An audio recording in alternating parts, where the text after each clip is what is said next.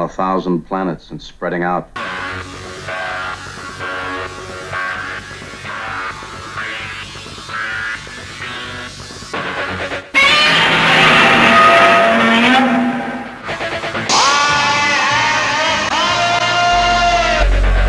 Open the pod bay doors, Hal.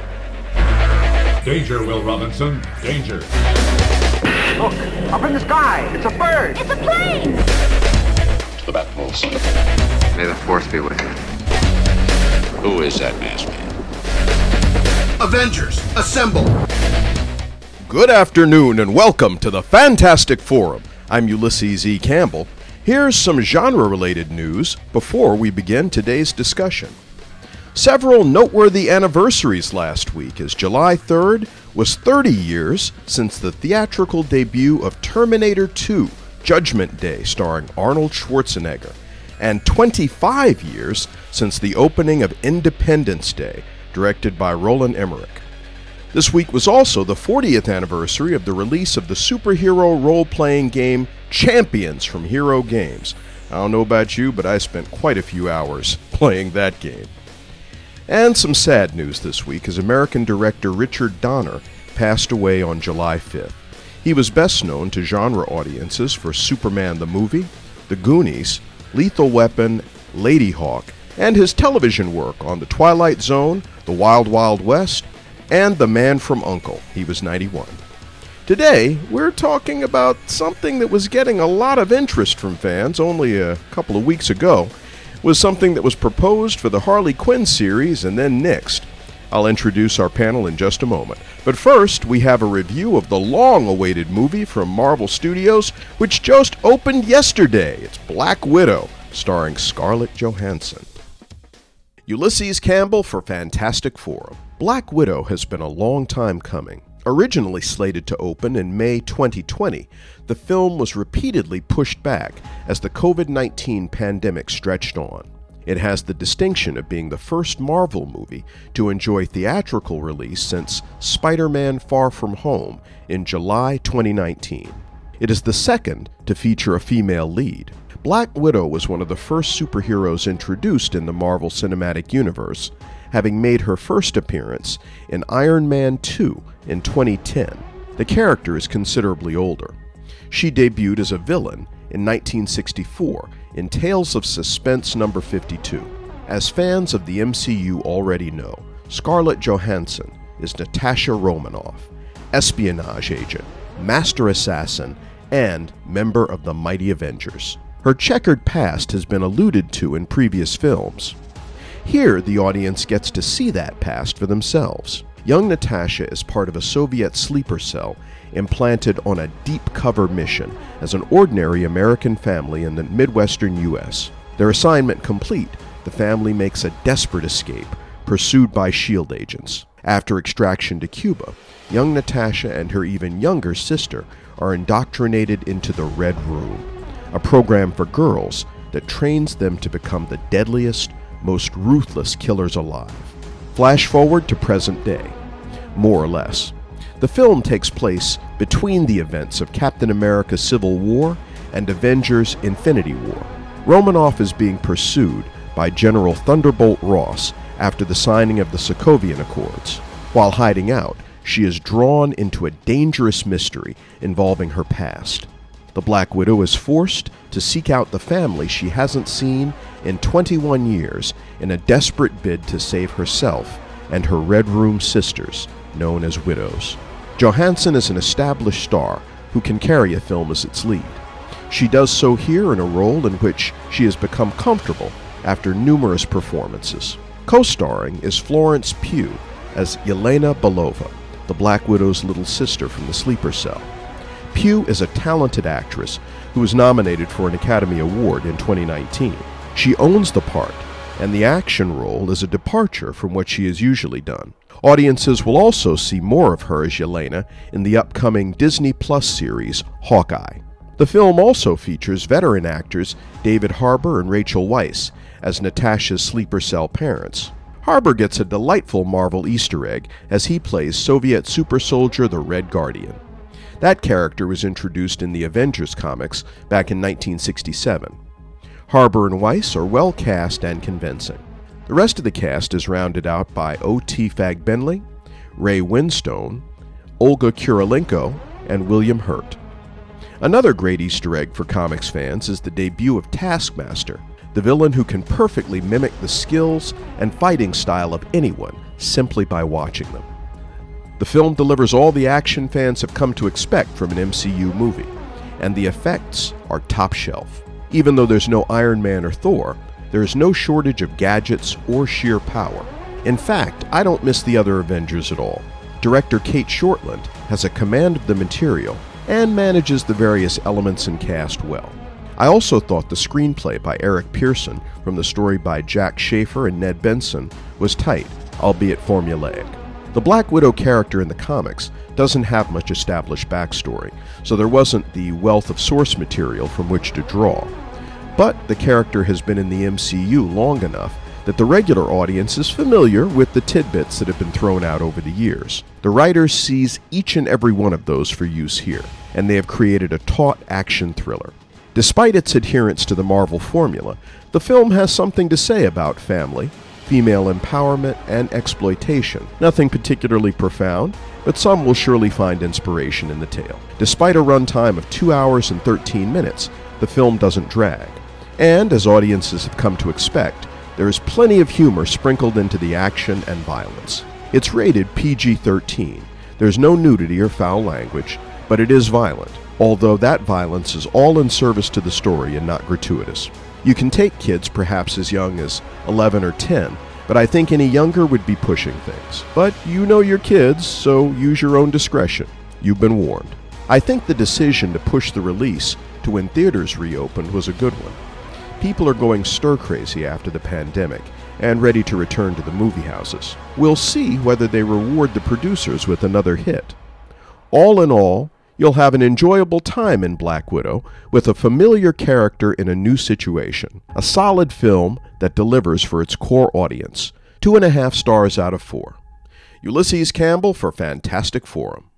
And there you have it, the official FF review of Black Widow, starring Scarlett Johansson, in theaters now. So, time to introduce the panel. Joining me are Roberto Ortiz, Drew Bittner, and Julian Lytle. Thanks so much for being with us, fellas. Oh, and apparently, Batman was going down on Catwoman. Let's not. Yeah, I don't even want to talk about that. That's a bad one. But how about the Master of the Universe? Well, like I get it. I don't care. Like Batman's a cartoon character. Like, no, you're not gonna have one of the people on the side of the building of Warner Brothers eating out Catwoman in the cartoon. That's stupid. Well, that's just bad business. And guess what? People's like, but they did this in the past. Yeah, they caught hella flack. They got hella flack for the Killing Joke when they had Batman sleep with Batgirl. Yeah, that didn't go over well. They put Bruce Wayne's penis in a comic book, and guess what? The new boss lady came down with the thunder on everybody involved. Nah, they ain't doing that no more. Y'all, these people sound like nincompoops on the internet.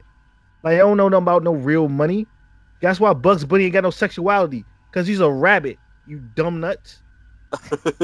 Well, but he may not truly have any sexuality, but he gender identifies. He doesn't gender identify. He's whatever.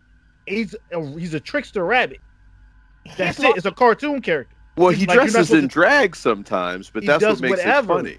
Yeah, exactly. It's comedy. It's not even about actually being. It's a rabbit, and there's a foe. He's gonna get out of it. Like, people think that's okay. Deep. That's okay. I mean, it's not that deep. Like again, Batman is a PG-13 character.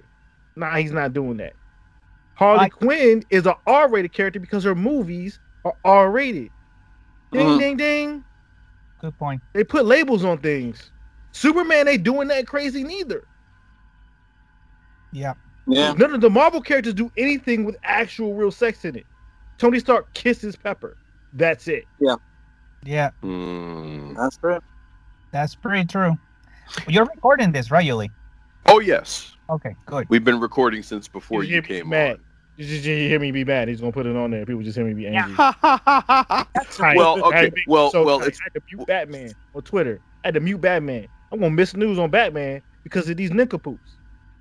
Yeah, one of the things I say it's basically when people were telling me that the DC universe is supposed to be darker and that's why we have to release R-rated Superman movies, and it's like, do you understand that that's dumb what you just said? That the target audience basically always should be a 13-year-old kid, at least, and to basically say, Superman is going to be mature, blah blah, it's defeats the purpose of what the character is supposed to be about. Well, and Marvel has done that stuff themselves. I mean, that's what Deadpool is. That's what these Wolverine movies are. Yes, but it's specific characters that lend themselves for that. Like DC has Harley Quinn. Harley Quinn is a character that basically is geared towards teenagers and adults. And I get that, and it's fine. But the big three should not be in that target audience. It should be basically 13 and above. The thing about Harley is they still market Harley Quinn toys to kids. That's true. That's true. So you can't really say that Harley is all that innocent a character all that quote unquote adult a character, because she's really not. The cool thing, I don't think she's on the. She's not. She's new and popular, but she's not completely marquee yet, which I think is the difference. Because again, like Batman is literally on like one of the I think Warner Brothers Animation building. Like at this point, on the master to the station. Yeah, like if Batman does this in a cartoon, no matter if we know the cartoon is R-rated and on HBO Max, or Fox News, they're going to talk about Batman giving oral sex to Catwoman in a cartoon. Yeah. And that's a week of news. And then it's a week on the left side talking about why the right is talking about X, Y, and Z. If I'm Warner Brothers, if I'm anybody, I'm like, we're not going through that. No one cares about Harley Quinn that much. Within the cult, there's no Adam West running around as Harley Quinn. There's nobody. It's like it doesn't mean the same thing. It's like, I always think about Michael Jordan saying Republicans buy shoes too. Yeah, and it's like I could disagree with that, but I get it. And no, Batman ain't doing that. You really want people to mess the money up, huh? Like that's what people on the line. People who got no stakes in it at all.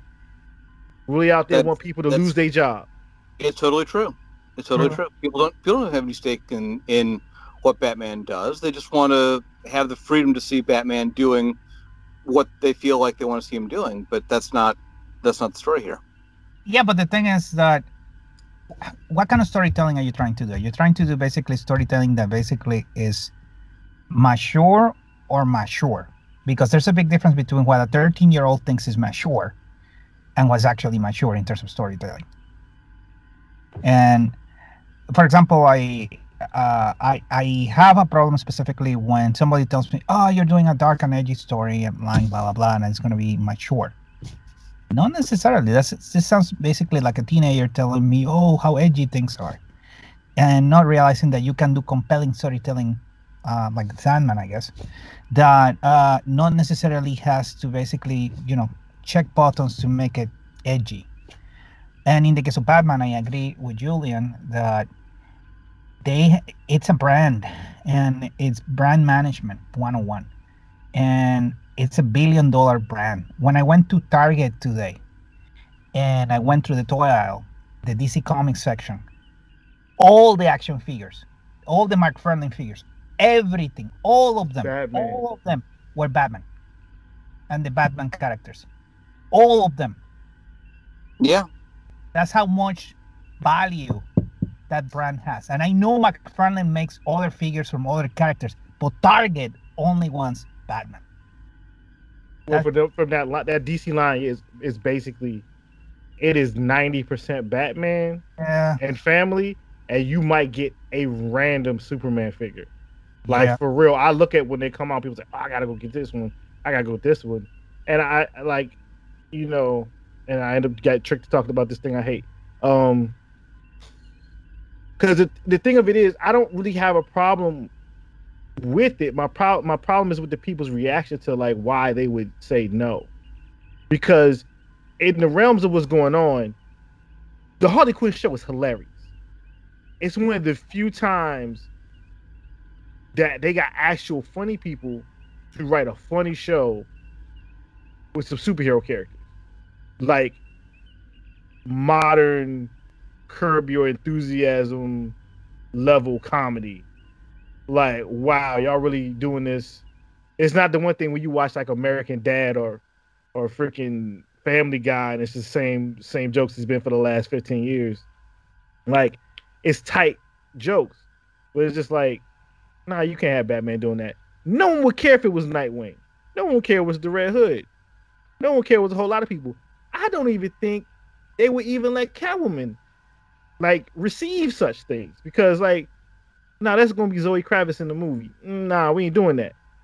But like dope, like nah, we ain't doing that. So it's like I get it, and it's like I don't even have a problem with doing that story in that show because that show is funny, and that's the purpose of the show. It is a comedy. It is an adult comedy. That's fine, but don't get mad when. Don't even get mad because the people making the show get notes. You know how many TV shows get notes from people higher up? On like, nah, you ain't doing that. You think people who wrote Friends didn't get notes? You think that's a main? You think SNL doesn't get notes every week? Come on, man. Come on, man. These people be daft. Hold that thought just 1 second. You are listening to Fantastic Forum on WERA 96.7 FM and streaming via WERA.FM. We are your community radio station. I'm Ulysses E. Campbell. I'm joined today by Drew Bittner and Julian Lytle and Roberto Ortiz. It's inexplicable because on the one hand, you can't buy publicity like this. So wait a minute. So just so I'm clear, because I had seen some really explicit artwork that some fan had done. Mm-hmm. And I gathered that wasn't what everybody is talking about. You know? Okay. No, basically it came out that the writers of the Harley Quinn show came up with a scene in which we see Batman performing oral sex on Catwoman. And people from DC was like, or nah. And yeah, that got out. So it's not in the show. And then people do a tizzy because somebody said, nah, you ain't essentially having comic book Michael Jordan do something crazy in a cartoon. Wait. That's it. Well, yeah. Well, okay. Now, I saw a panel that I think was from from Batman, where it looked as if like a post-coitus scene, and Batman doesn't have a shirt on, but he does have his cowl and his cape and his gloves, and Catwoman is also sort of semi-dressed. And it looks as if, like I said, post-coitus there. But this other one left absolutely nothing to the imagination. I think that's been in the comics before, like the afterwards of the thing. I think it was just very different than a comedic scene where he's actively doing an act. Mm-hmm. And again, the amount of people who's going to watch that cartoon and how it's going to spread, especially these days of recording clips and then making it go viral, is way different than a random Batman comic that comes out in a random month on a random week that only about maybe 100,000 people might read. And the cool thing is mostly adults. Yeah, like and old men. Yeah, and let me add to that there's so much fan art out there that is high quality that it will be hard to people have outrage for this because there will be also the thing that people will know, is this real or is this fan art? So If you're talking specifically about stills or a comic page, fine. I'm pretty sure they can get away with it. But a clip from an animated show doing high quality like Warner Bros. Animation can do, that would be a horrible idea. I agree. That will go super viral, super quickly. Yeah. But it's good publicity. Yep. Even if it's bad publicity. Well, and that's, some people say there's no such thing as bad publicity, but there really is. There really is. And this is actually kind of it. You know? No, actually, the worst was the Batman the Damned graphic novel where Batman's thing was hanging out. Oh yeah, but that was supposed to be like adult stuff, right? Well, so is this cartoon, but I'm just saying that set a precedent of bad publicity in regards to Batman having anything beyond, let's say, a PG-13 portrayal. Mm-hmm. That was a bad week. A lot of people caught a lot of L's over that. Like, it was not good. Like, it was not good. So no, they're not making that mistake again. Nincompoops. Yeah. Well, but the other thing, and I just kind of want to mention what Roberto said about the big three making these things something suitable that 13-year-olds could see. And this is kind of an issue that I have, because it's like DC doesn't want Batman to be that kind of character, or in terms of what you're willing to show them, young people, I mean. We want to censor the sex, but we don't seem to have a problem with the violence. And I take great exception to that, because, Batman is a very violent character. And that was something that I noticed even on the cartoon. And I mean, they were slick about the way they did it. And I'll give you a real good example. There was an episode of, I think it was actually an episode of Superman, the animated series, where Batman was a guest star. It was called The Demon Reborn. That was the one where the Batman and Superman teamed up against Ra's al Ghul. You remember that one, right? Yeah, it was a great one.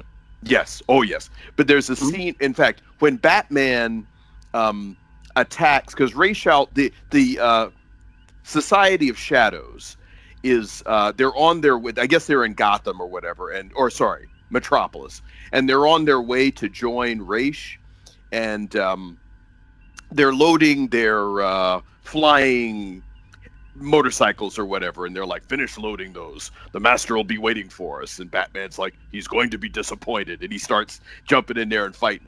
And a great action sequence. And in fact, one of the things I loved about that show, because both Superman and Batman both got to show how tough they were. I mean, Superman stopping the runaway train at the beginning, and then Batman in that sequence. But when he jumps onto one of because these guys attack him, of course, and they're got their flying things and their nunchucks and throwing stars and all this stuff.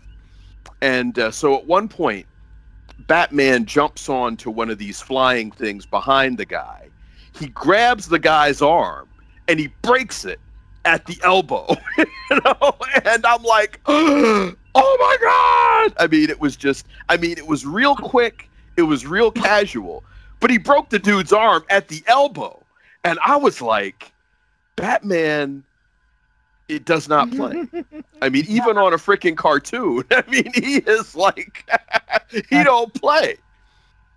Yeah. Well, but that's the thing with American society. It's backwards in Europe. In Europe, they have a bigger problem with violence and sex. Yes. In here, we're backwards. We basically have absolutely no problem with extreme violence. Yes. We freak out about sexuality, and that's the Puritan of the heart of the Puritan culture, beating very fast. That anything that is sex is taboo, and it's hard.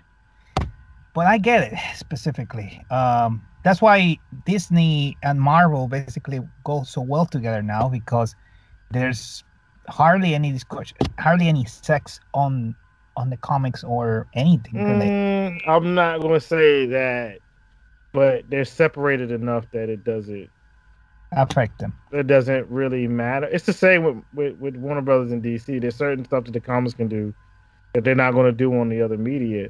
The thing of it is that if you really like Marvel isn't doing the Harley Quinn show. No, they're not built like that though. Disney never really entered that realm of animation, whereas Warner Brothers has Cartoon Network, which has Adult Swim, and it's kind of like part of the DNA at this point of Warner's animation after the last 20 years to have animated fare. It's not just made like The Simpsons that's for everybody, adults can laugh, but literally like, oh, now this is for grown folks after 11 o'clock at night. This ain't for little kids at all. We letting you know it's called Adult Swim. Yeah. And it, because we come on, when you see the MCU, ain't nobody have no sex in there neither. So like MCU stuff, nah, man. Again, as I said, Tony Stark just kissed Pepper.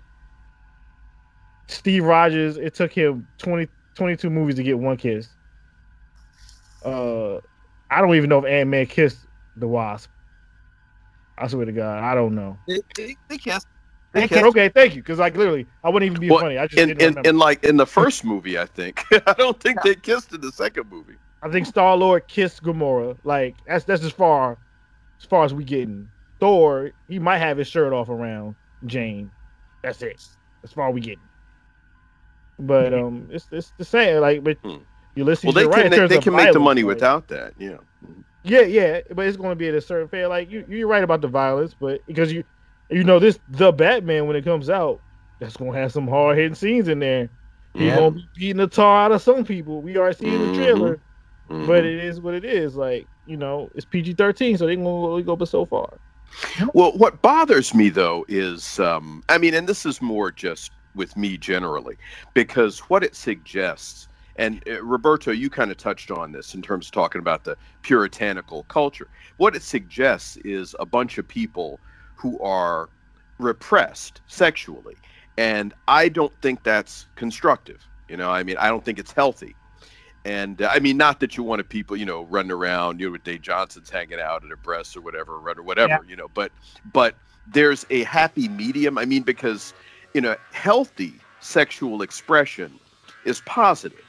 And it seems that we are so fearful culturally of that sexual expression that it's damaging. Now, the other side of that, just carried a little bit further, these same people who are complaining about the level of sexuality in so many, that is so pervasive, in a sort of clandestine way, because you can't look at television, particularly any kind of advertising, without there being something sexually suggestive, and frankly a lot of entertainment too. But these very same people, you take them off of the camera and off of the mic and they are going buck wild out there. But I tell you what, that musical cue means it's time for us to take a short break.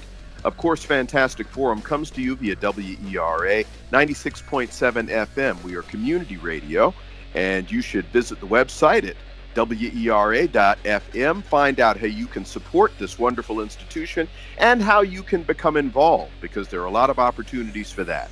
But in the meantime, we are going to pause while we acknowledge our underwriters and our sponsors, and while we promote some of the other wonderful offerings on this station. But don't touch that dial, because Julian, Drew, and Roberto and I will be right back right after this.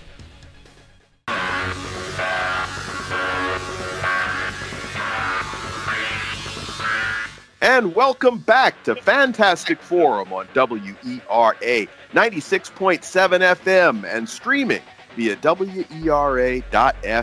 Radio Arlington. I'm Ulysses E. Campbell. I'm joined today by Roberto Ortiz and Julian Lytle and Drew Bittner. And we are talking about, we were talking about the anniversary of, and there are a lot of people who were involved in these subcultures, where they are doing all kinds of freaky stuff. That I personally would blush at, and I don't blush at much. So, but it troubles me, because I feel like the Europeans have it better. Yeah. And you or have it, not necessarily have it better, but they're more accurate with what they're doing, and fear the violence more than you fear the sex. But that's part of the reason we have the problem that we do in this country. So that's just me on my soapbox. Okay, but here's one thing I don't understand. One of the biggest box office markets happens to be China, and they have a problem specifically. They take us a little bit further because they have a problem with representations of homosexual content, LGBT content, and I don't understand. Why would people freak out about that too? I mean, our culture has it. We have, but it has improved from one of the few things on this planet Earth that has improved a little bit in the past 10 years has been the representation of LGBTQ characters both in the media and in general entertainment. It's improving compared to where it used to be. Well, they don't display the same sort of caricatures of these characters.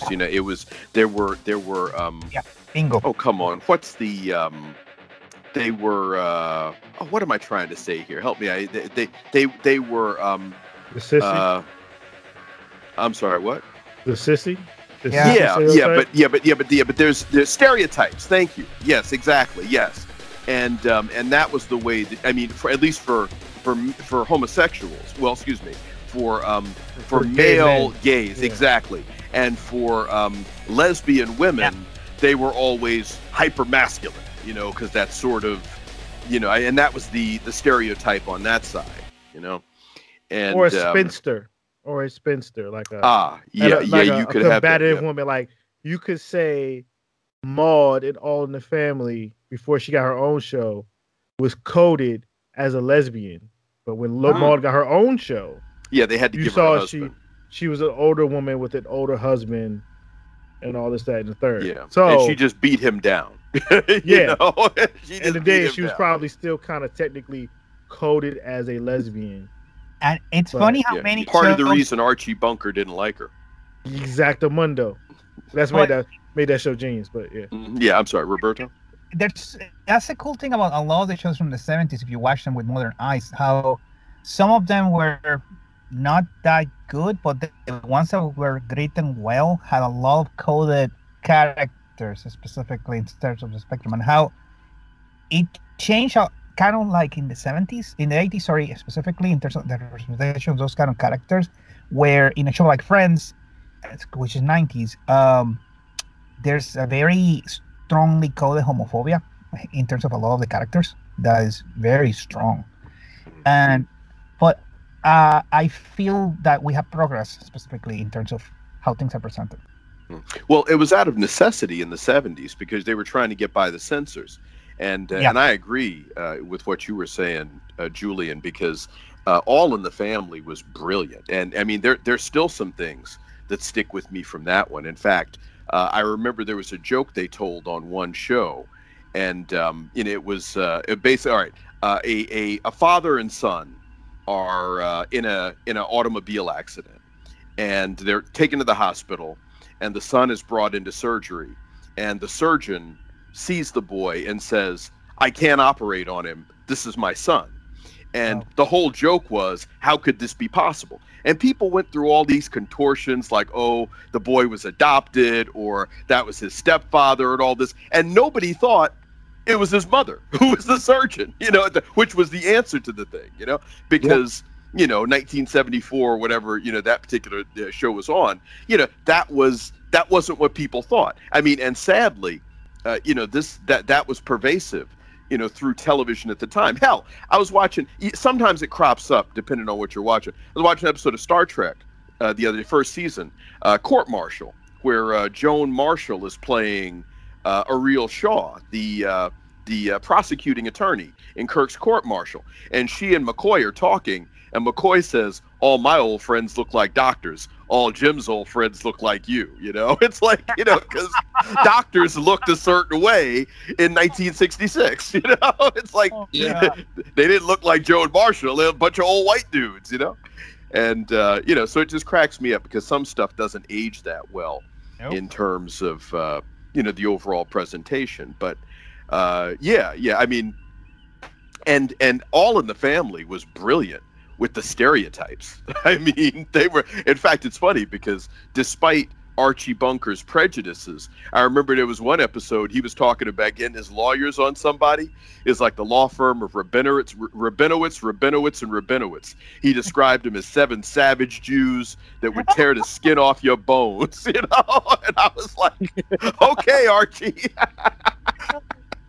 The thing that's interesting about that show is when they do the live when they do the live episodes now, when they redo the episodes, is that they have to bleep things that weren't bleeped when it was originally aired in the 70s. Yeah, because there's some stuff that you can't say. Yeah, that technically we have not progressed. We've got even more restrictive. 40 to 50 years later than what was allowed on television through the censors of the time to so-called less progressive era. That was allowed on TV, but y'all out here bleeping this from 1974 or something. Like, I am sure a show like Archie Bunker would not be made today. No, you can't do Archie. You can't do All in the Family. There's still Archie Bunker types. The Neighborhood on CBS is a good example of it in terms of Cedric the Entertainer's character, but it don't hit it. You're not gonna have Archie Bunker talking to Meathead, being a racist, to build up for when you finally meet George Jefferson to call him a honky to his face. Nah. Yeah. It was like, oh, he actually met his true equal. Oh, it's on. Like, and you're able to watch that as like a kid, and then you get to Jefferson, like, yeah, we on the come up. That's what I'm talking about. He out here just cursing people out. That was the best. Yeah. Well, but then once the Jeffersons got on, there was stuff that they did on there. I mean, what used to get me was the interracial couple. And George was dogging them. He was dogging them like all the time. Yeah. Oh goodness. But I'm sorry, Drew, you were getting ready to say something. Oh no, I just okay, Drew, you're fading in and out there. Family. Oh, can you hear me? Can hear you now. All right. So what were you saying? Okay. And All in the Family today, it would be hard because it was so groundbreaking and so provocative, and Norman Lear was not out to spare anybody. He was sparing Archie, but he was also sparing Mike and the very liberal point of view as well. So I mean that gets lost in the conversation sometimes. But there were an awful lot of moments where Meathead took some real shots and was called out on some things that may have been seen as hypocrisy in certain ways. But anyway, putting that aside for a moment, it would be very hard to do a show like that today because the networks have gotten safer. The really moved to cable. And I'm sorry, frankly, you faded out for a second there. You said the really edgy content has moved to cable. Mm-hmm. And people just frankly don't have the people frankly just don't have the mass audience guts to do that kind of mass programming anymore. And that's sad. That's actually a big loss to entertainment, that we don't have an honest conversation specifically about people in general, in terms of the general media content. I mean, we can say that there's some quality television like Breaking Bad, Game of Thrones when it was good. But that's cable. Again, that's cable. Right. What's general anymore when not many people are all watching the same thing? But the thing is that I feel like the focus of those shows is very narrow. Game of Thrones was about the corruption of power, specifically, ignoring basically everything else. Breaking Bad is about the beating heart of America, specifically in terms of a person being corrupted and was evil in and out and accepting his destiny. but I feel like something like All in the Family brought something to the conversation that we lack, and I don't feel we'll get anytime soon of and characters basically honestly talking about the world now. Well, I agree, but here's the thing though. There's a subtlety to being able to do shows like that. And there's still a lot of edgy content, there's still a lot of provocative content, but I don't think that how do I want to put this? Because I don't want to generalize, but you need an exceptionally discerning audience to put on some types of entertainment, because everything being equal today, there are a lot of viewers who they're looking at television and they want to be entertained, but they're also wary. They're watching and they're prepared to be insulted. And if they are insulted, they may shift into activist mode, and then they're going to want to, have the sponsors pulled from whatever offending content. They're going to want, the stars in the show to offer an apology, or the writers or the producers or whomever. And, so you have to tread very carefully as somebody who is putting one of these shows on. Again, whether you're the producer or the writer or, whomever who is leading this thing, because if you're not careful, and it might not even be that your material falls flat. I mean, it could just be the way you presented it or the way somebody receives it to, opening up a hornet's nest that, causes the show to go away. I mean, or it creates a controversy, some sort of outcry that is unrecoverable. Hey, you're listening to Fantastic Forum on WERA 96.7 FM and streaming via WERA.FM. We are Arlington. I'm Ulysses E. Campbell. I'm joined by Julian Lytle and Drew Bittner and Roberto Ortiz. This is why I feel like what Watchmen did, the TV show, was brilliant, because they did a bait and switch. It's like, oh, you think you're going to get a superhero show? Okay. We're going to talk about race relations in America in the most honest, brutal fashion possible. But we're going to sell this to probably everybody, including the executives, that this is a superhero show. Okay. And then it became one of the best theses I've seen about America and race that I have ever seen in my life. But it didn't present it in such a way that was offensive. I mean, there might have been people who were... Sure. Damn. What part was I mean, short of the woman with the big blue dildo. I mean, I don't know. No, I'm just saying. But wait, we can't control what people find offensive. But I also don't think. I think HBO knew exactly what they were getting the whole time, because it took them 3 times to get Lindelof to make the show. So, just as the comic book itself isn't about what people think it's about, he was purposely trying to make a show that's covering something that the comic didn't deal with at all, which is race, the origin of superheroism, and its connection to racism, and all that. So, and he wanted to make sure that he had a lot of black people in the process of making the show. So HBO is I don't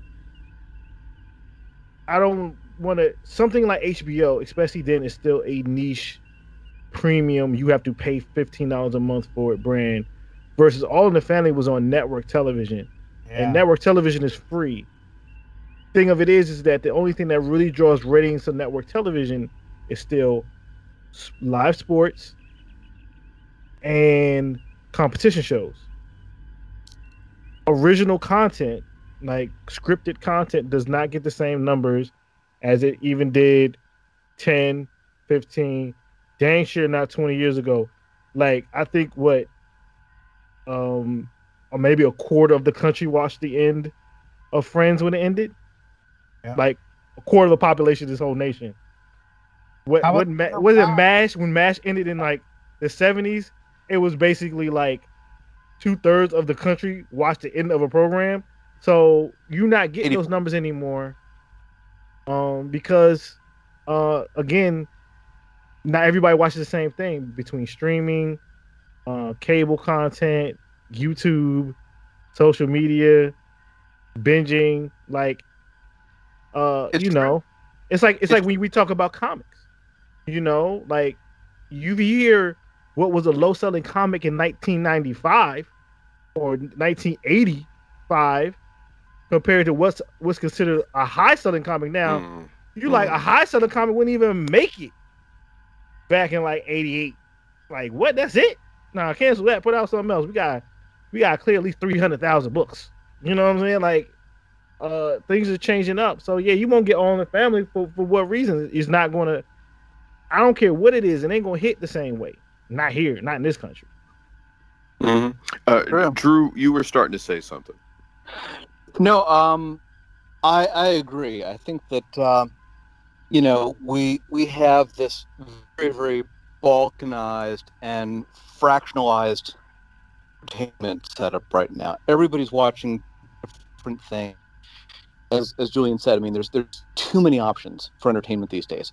Video content is just everywhere, so you don't get the kind of common ground entertainment that we used to have even 15 years ago, and it's probably just gonna get worse. So we are in a state where, killer ratings may be 5% of the audience, something like that, and to get those done, you're going to have to do things that are further and further out, are more and more original or daring or provocative or dangerous or risky.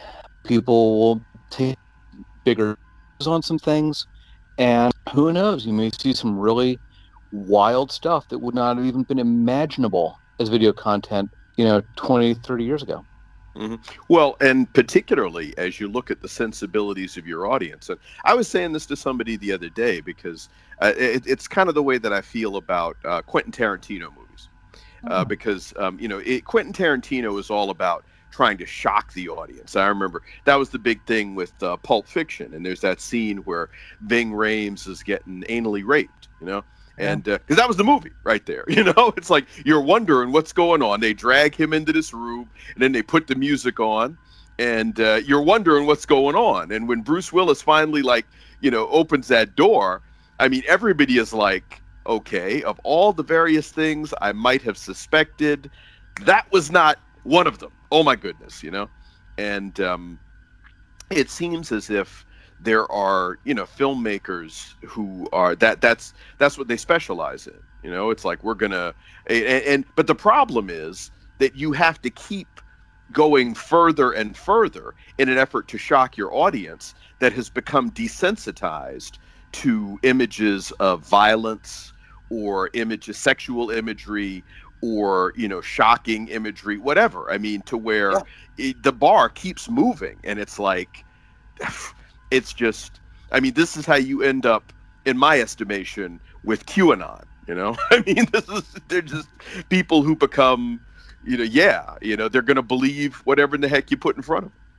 Well, there was a great bit in The Simpsons years ago where Homer and Marge are sitting up watching TV in bed, and it's set in the future, like years and years down the road, and Marge looks at Homer and says, "Wow, Fox became a softcore porn channel so gradually, I never even noticed."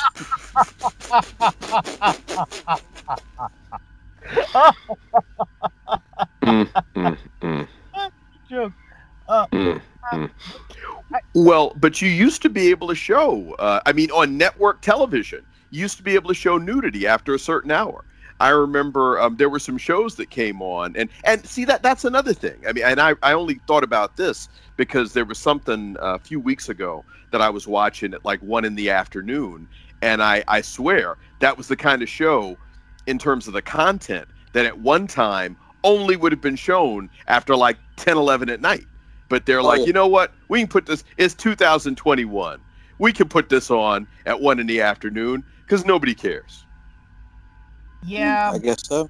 But the thing is, I think it's a double-edged sword. I think that there's content specifically that they might be saying is being more edgy, but I don't think that it's, again, the analogy I say specifically in terms of what's actually mature, in terms of, is this actually what a very mature person thinks is mature content, or is this something that is actually mature in terms of the content?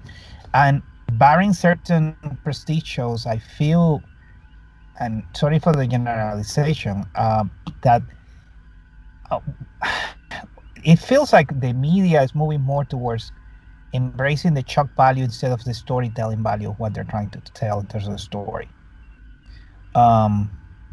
There's exceptions to the rule. Of course, Breaking Bad would be a great storytelling narrative, but I don't know. I really don't see the current normal leader, for example, or somebody at that caliber who basically can tell me about the human condition in a way that will make me think. I know that I will be shocked, but I'm not exactly I think sure. you need to watch more TV, Roberto. There's a lot of good stuff. I would say you should watch Pose.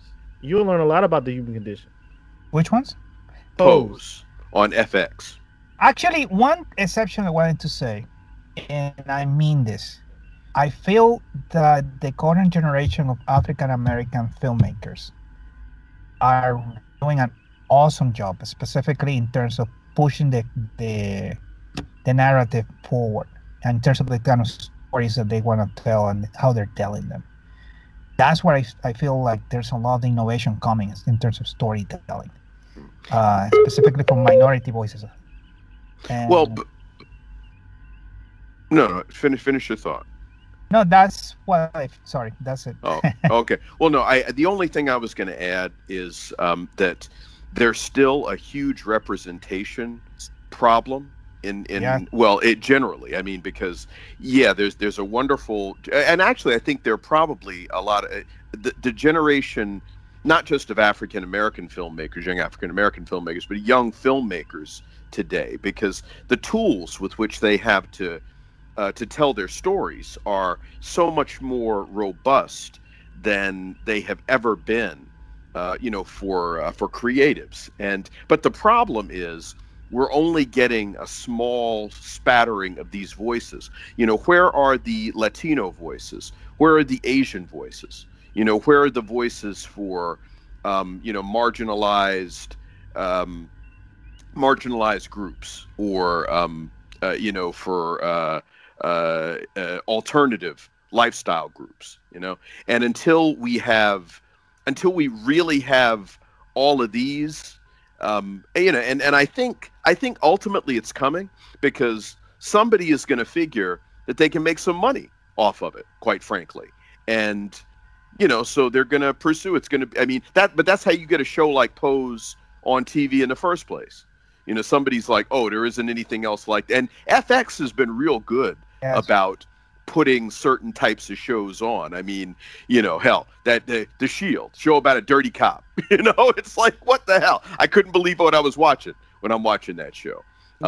Justified, which I've been catching up with lately, because I hadn't seen the first season of that. And I'm like, this show is crazy. And there's a depth to it that I didn't appreciate in first run, So even stuff like Fargo, or American Horror Story, that's more anthology, in terms of season to season. Right? You're doing a commercial for FX right now. Another Snowfall is another show on FX that's off the chain, but it's like they specialize in stuff like that. And I don't know that you could have had, well, maybe Justified, but I don't know that you could have any of those shows on network TV. They're so risk averse. Yeah. Mm-hmm. And actually, I can answer your question specifically on why you're not seeing more Latino voices. It has to do specifically about that the gatekeepers happen to be film schools. USC, for example, it's really hard to get into USC, and if you happen to be a minority, it's almost impossible. Sorry, and they have to change that. If you're a Latino kid, basically who at most will come basically from middle class, it will be really hard for you to compete with kids who basically are already in Hollywood, who are already 2, 3, 4 generation in the business, getting into film school. And that's why you keep hearing the same voices over and over again, because it's a very incestuous business what's happening in Hollywood right now.